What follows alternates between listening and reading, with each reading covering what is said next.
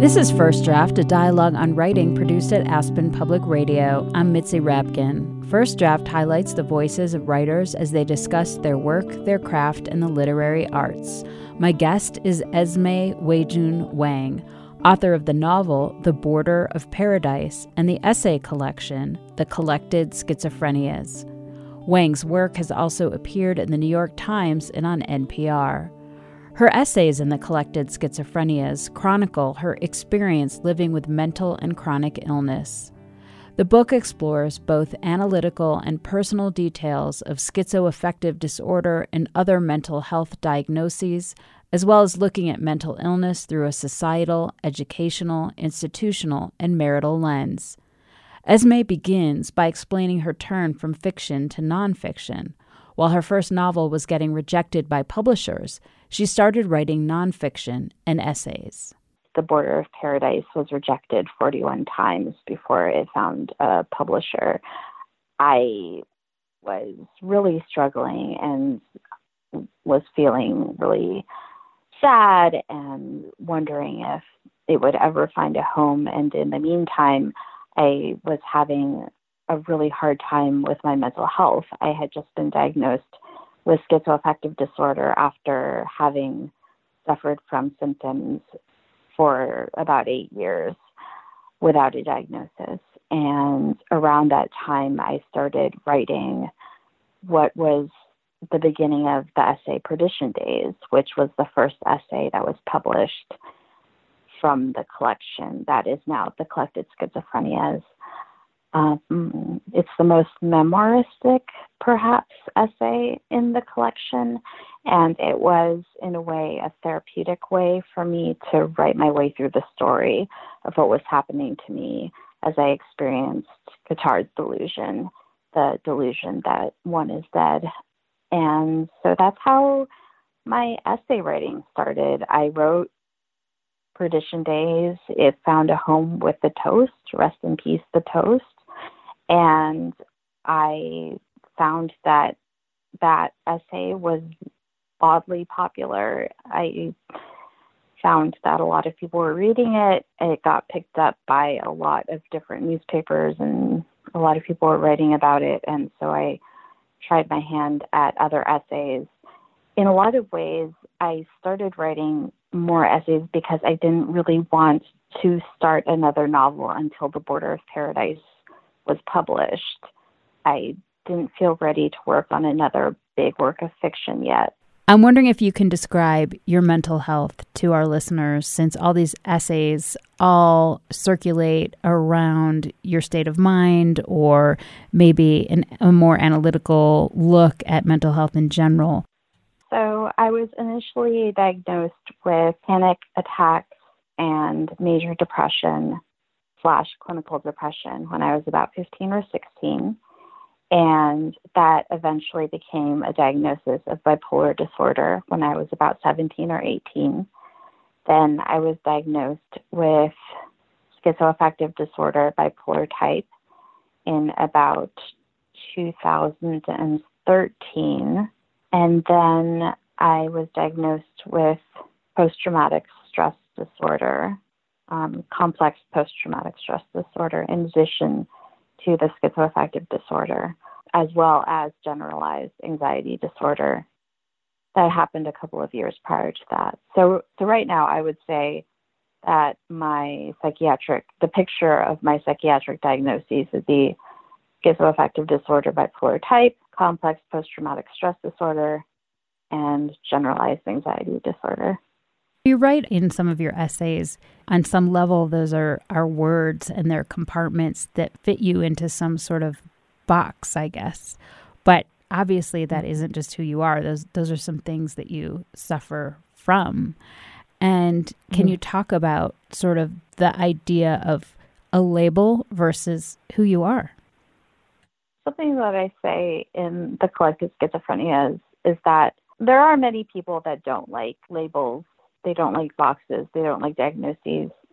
I have always found great relief in being diagnosed with illnesses because I like to feel that I am not experiencing an inexplicable condition. Like I like to know that I'm not going through something that no one has ever experienced before. And so that's what diagnoses offers to me. So something that my work as a researcher, I worked for a number of years as a researcher at Stanford in the mood and anxiety disorders lab. Something that my work as a researcher taught me, though, was that diagnoses are incredibly, in some ways, arbitrary and in some ways false. False is a bit of a strong word, but what I mean by that is that if you go through the DSM-5, which is the Bible of mental disorders in the United States, or according to the American Psychiatric Association, they all have conditions that you have to follow in order to fit certain diagnoses. I mean, you can bend those diagnoses if you're a psychiatrist in order to treat people. It's interesting to look at those guidelines. If you ever get a chance to look at the DSM-5, it'll say somebody needs to feel depressed most of the day, every day for a minimum of 4 weeks. I believe it's 4 weeks for a clinical depression diagnosis. Well, what if somebody feels depressed most of the day, every day for 3 weeks? You know, a psychiatrist, if they're actually faced with someone who's in front of them and is feeling very depressed for 3 weeks, they're probably going to treat that person. But for the sake of argument, those guidelines and the way that we look at mental illness is kind of arbitrary. It's the way that humans make sense of things. They give things labels. And so while I really enjoy, in some ways, having those labels, God, that sounds really weird. But it's true. Like I feel a certain amount of comfort in having a diagnosis or a label. While I do feel that comfort, I also know that they are human creations in other ways too. One of the things that really struck me with the essays that you write, and which I've wondered about on my own, is what it's like when you're experiencing an episode. Maybe it's some sort of break from what we know as reality, some kind of prolonged, maybe psychiatric crisis, that you can both be in it and also recognize it. I've always wondered about that, and you were able to sort of write about it in a way that let me know that even when you're in the midst of something like this, there's some piece of you that's aware that it's happening. And I'm wondering if you could talk about that awareness and what that feeling is like. I would say for myself, most of the time when I have a psychotic episode, I do have some level of insight. I believe the false thing that I believe, but there is a very small part of me that knows that something is wrong. However, there have also been times when I've had a psychotic episode where I completely have no insight, and that's very frightening. There's also, and I talk about this in the book as well, a way in which hallucinations can really kidnap the senses. And so that's when I talk about in the book things like ducking when I see a shadowy demon flying at my head, because I can't help it, because I see something flying at my head and so I have to duck. Or I see something coming toward me and I actually see the thing, or I hear something and I actually hear the thing. So, or, you know, I hear a woman screaming and so I call 911 because I actually believe that I hear someone calling for help. So that's a bit about my experience with having insight versus not having insight. What's your overall experience of writing about mental illness in terms of how you cope with it? I do find that writing about it while I'm going through it, which is where that kind of that phrase "right through the story" comes from. Like, I have a sweatshirt that I made that says "right through the story." I have like a mug that says "right through the story." It helps me to put difficult experiences down in words. That's part of what I love about writing, is that I can take something very abstract and amorphous and confusing. I can take that thing and try to explain it in concrete language. It doesn't necessarily make the situation better. It doesn't necessarily ease my symptoms, but it does help in some way. One of the things that I was really interested that you wrote about in several of your stories was this theme of biology, and that it is your mind, but how our minds and bodies are linked. And what I mean by that is you wrote about some of the trauma that your mom had and that she experienced when she was pregnant. You wrote about your position in the womb, where your head was kind of ratcheted up against her pelvis. You wrote about your own Lyme disease and the relationship that maybe hasn't been talked about that much between some kind of what we think of more as a traditional sickness and mental illness. Yeah, so something that I was exploring as I was writing the book was the link between what we consider more physiological explanations of illness and mental illness. And part of that came from my visit to a neurologist when I was really sick with what was at that time an undiagnosed illness.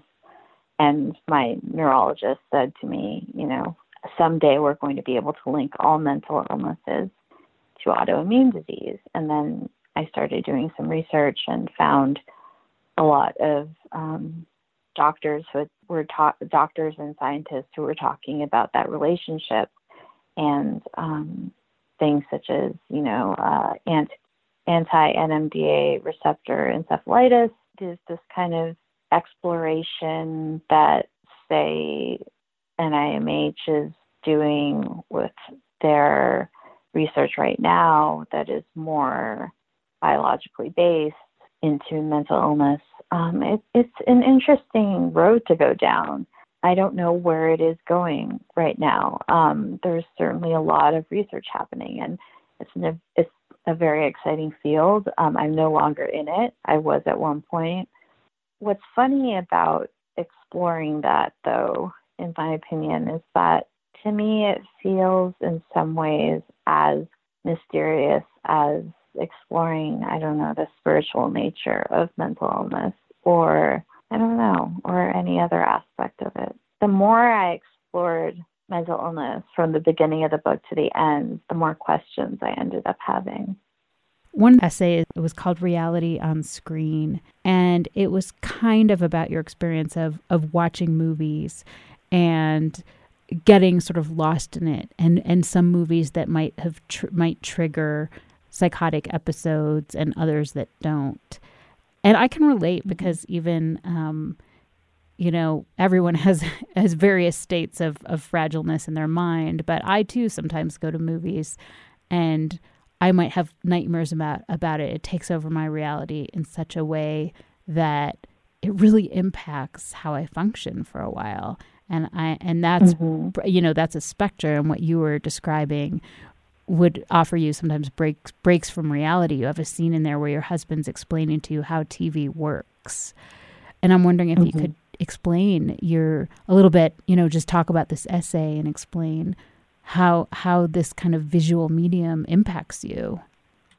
It's exactly what you were just saying. Like, I think what was interesting to me and what I wanted to write about in that essay was the spectrum of what film and TV can offer.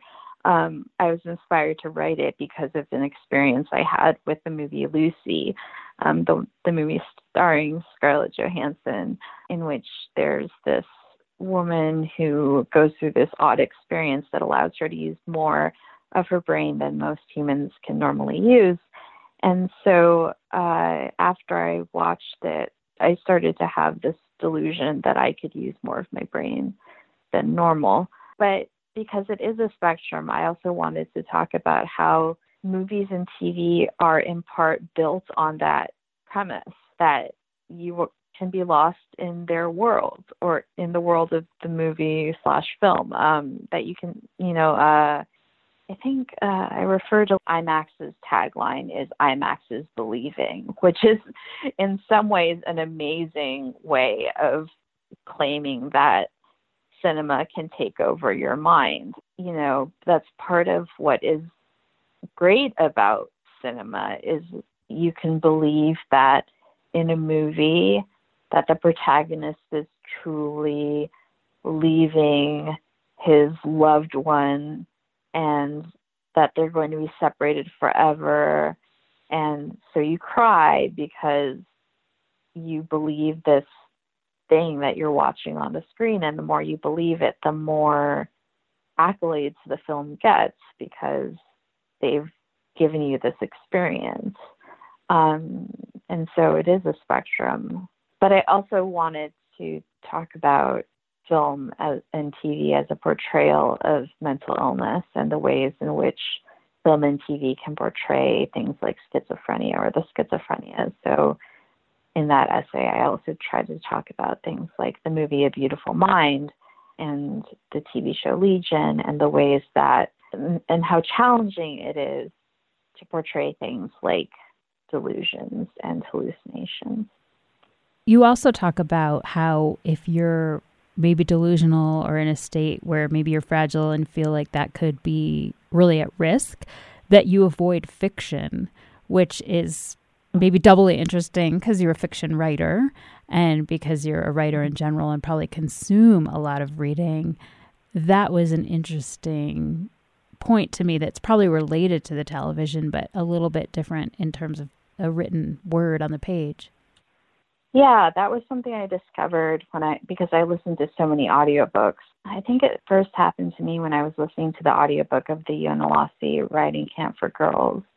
And I started believing that I owned a horse and that I was a proficient horse writer and competitor. It's funny because like these are things that like happened on some scale to basically everyone. When you read, you kind of lose yourself in the world of the fiction. That's what people love about Harry Potter and the Twilight books and, and fiction in general. But when I was in that really fragile state, I ended up finding myself in a way to the point where my psychiatrist told me I really needed to avoid fiction because I would lose my sense of self completely when I was consuming fiction. You write a lot about your husband, who you call C, and he has been with you for a long time and is so empathetic and seemingly like a great partner for you to get you through these instances. And I'm wondering if you can talk about just writing about him, how much you wanted to expose about your husband, how much you wanted to share with him, and his place in your life. I've actually said in other interviews that when people have asked me, like, oh, you write about so many things, you expose so much of yourself, is there anything that you won't write about? I've said one of the things I won't write about is my marriage. But then I ended up writing so much about C in this book. I don't feel like I write about our marriage specifically, but he ends up showing up a lot in this book just because he and I have been together for so long. We've been together since 2001, so that's, I don't know, about 18 years almost. And so he just has been there from my first hospitalization till now. And after my best friend read the book for the first time, she told me, in a lot of ways, this book is a testament to your relationship with him. I didn't ask him for permission to write about anything that I wrote about in this book, but I also didn't think I was writing about anything that I would need to ask for permission for. I think that there are a lot of things that I could write about that would involve him, but that I wouldn't write about, and that if I did ever feel like writing about those things, I would ask him first. Of course, he's read the book at this point, and I think he's fairly proud of it, which is good. I'm very grateful to have him in my life, and he is an enormous part of why I'm still here and how I've managed to survive. Have you ever felt, because you suffer from mental illness, which shouldn't have this stigma, but it is a part of your life just as much as it would be a part of your life if you were in a wheelchair. Did any part of you feel on maybe your darkest day that you were unlovable because of that? Of course, so many days. I mean, I felt like a burden so much of the time. And I mean, I have also been in a wheelchair for, some amount of the time as well. So because of illnesses. So there's been a lot. And our marriage has also had so many difficulties because of my illnesses, mental illnesses and physical illnesses. Like, it's been really difficult. But you are loved. I am, and I'm very lucky.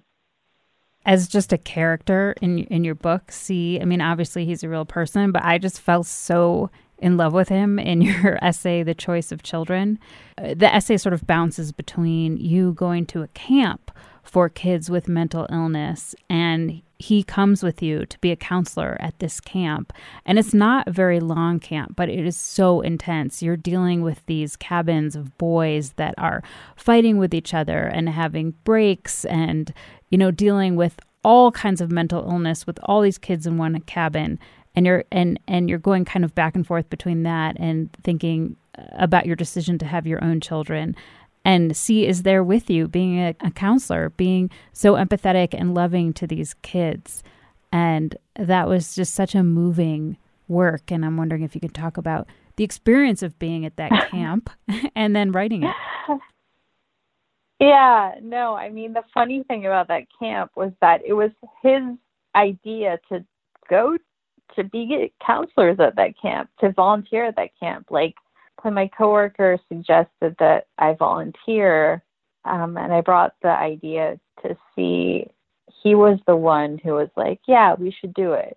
So yeah, he was so good with those kids. And there's a moment in the essay when one of the other volunteers at the camp, is watching him with the kids and says to me, like, oh, you must be so glad that he'll make such a great father someday, or something like that. And that's one of the hardest things about my decision, or our decision, to not have children, is that I know he would be such a good father.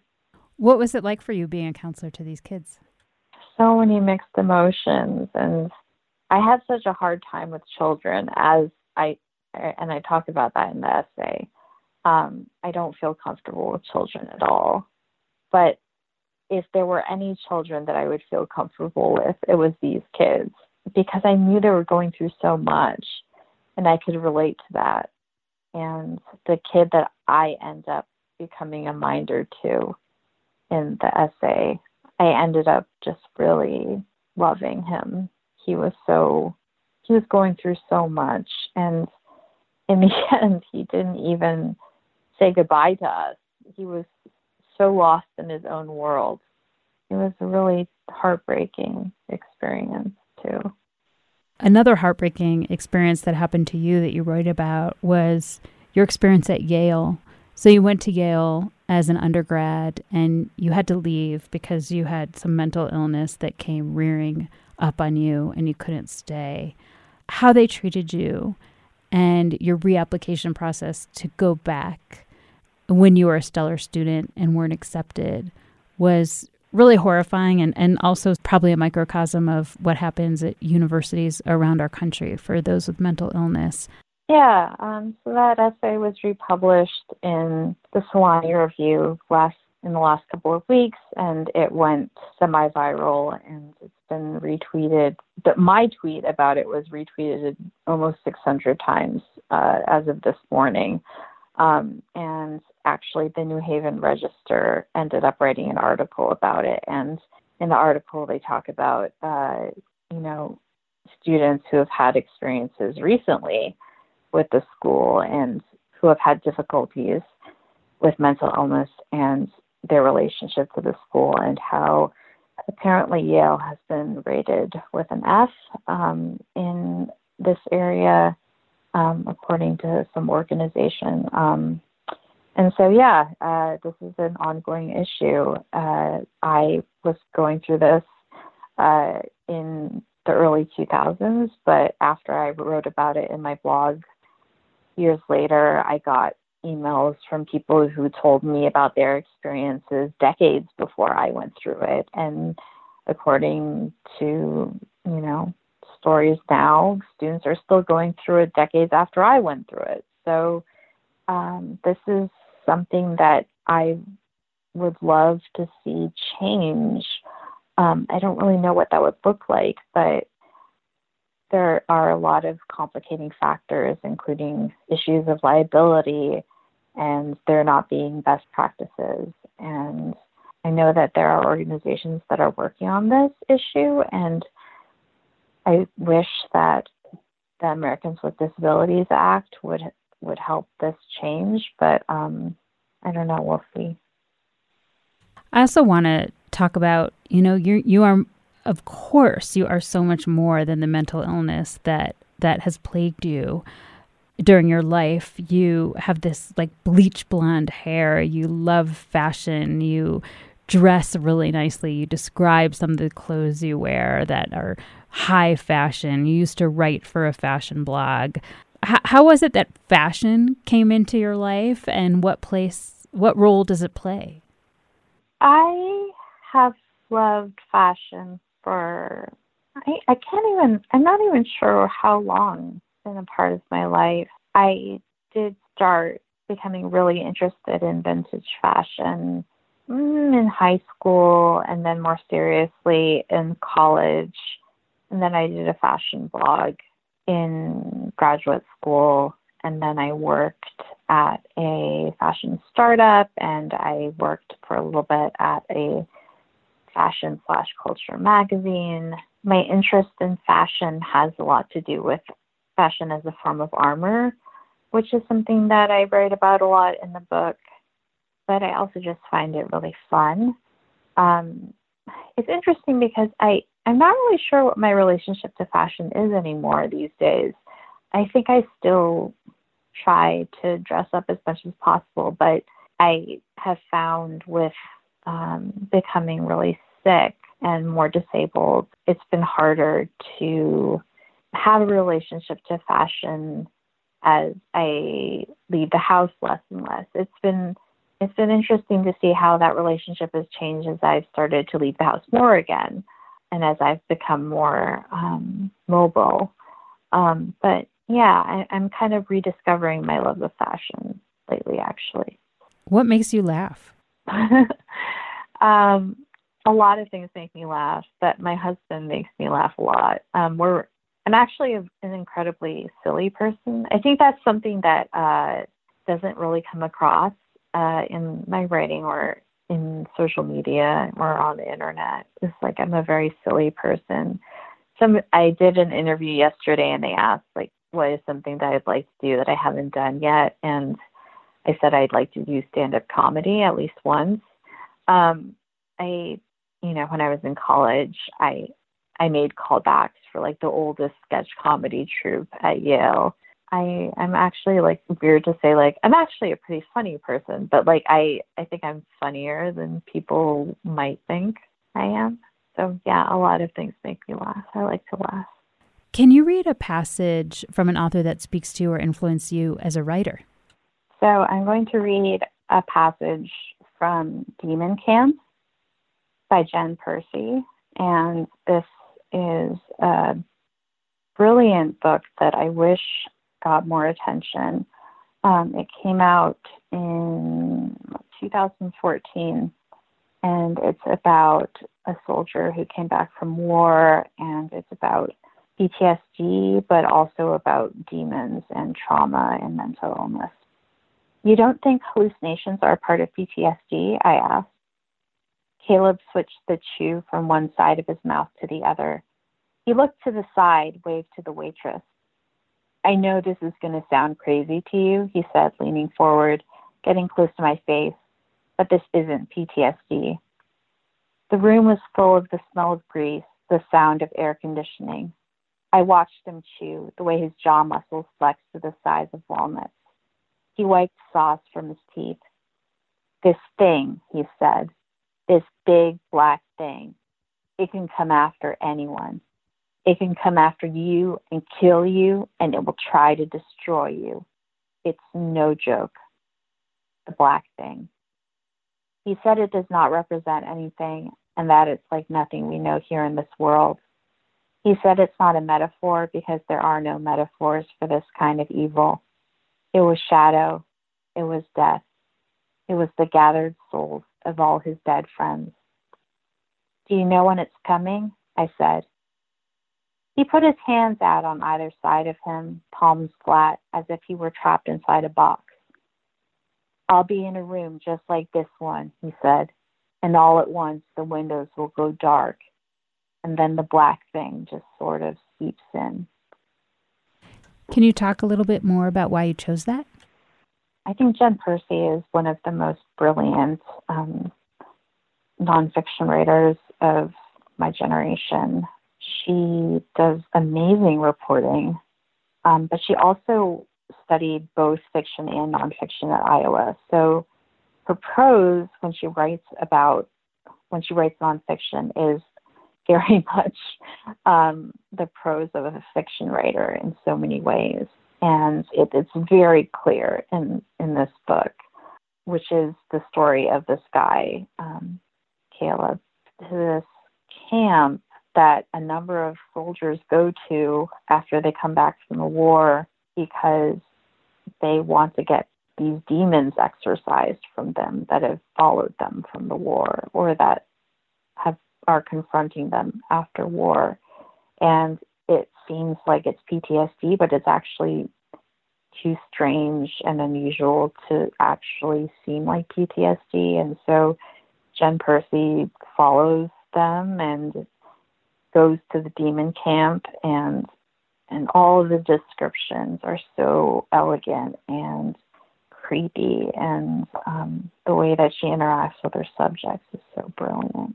It's a really good book. Can you read something that you wrote? Maybe it was tricky or hard to write or changed a lot from the first draft. Sure. Before the psychosis properly begins, as I experienced during Lucy, I experience an agitated sense of something being wrong. The wrongness isn't limited to the grotesqueries mutating inside, but is also true of the world at large. How did it get this way? And what am I supposed to do with it?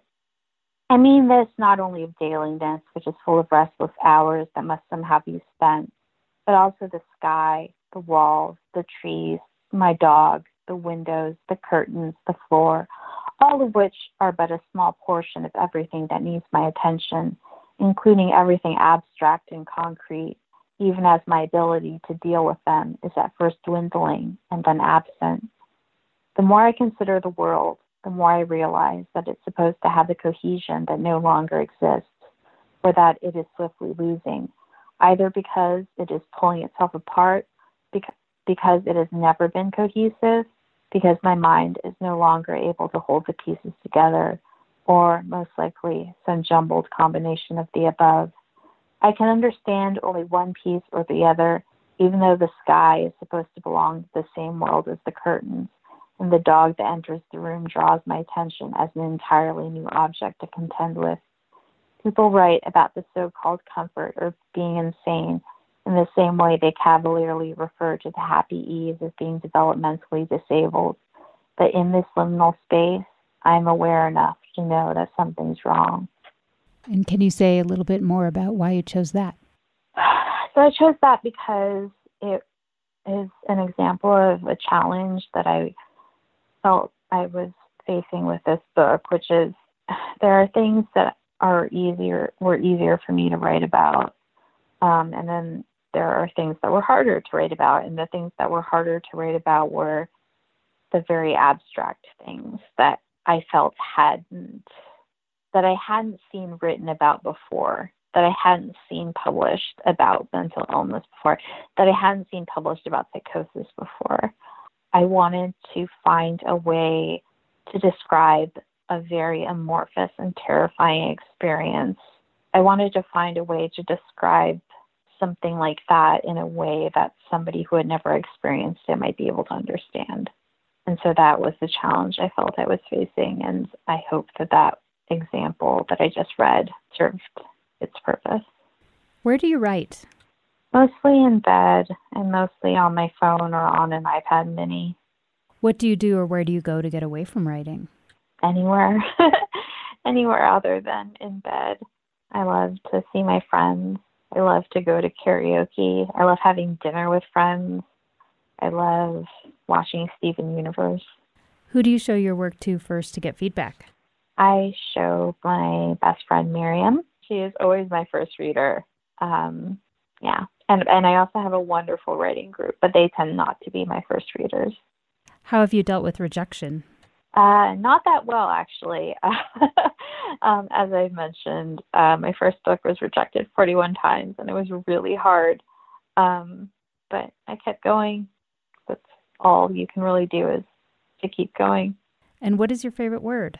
One of my favorite words is servine. I don't use it that much because it's not really a word you can use that often, but I love it. I love it so much. I did use it in my first book. You've been listening to First Draft, a dialogue on writing produced at Aspen Public Radio. I'm Mitzi Rapkin. My guest was Esme Weijun Wang. Her essay collection is called The Collected Schizophrenias. You can follow First Draft on Facebook. Just look for First Draft, a dialogue on writing, and click like, and on Twitter at First Draft APR. You can email me at firstdraftwriters@gmail.com. The theme music for First Draft was produced and performed by Murph Mahaffey. I'm Mitzi Rapkin. Thanks for listening.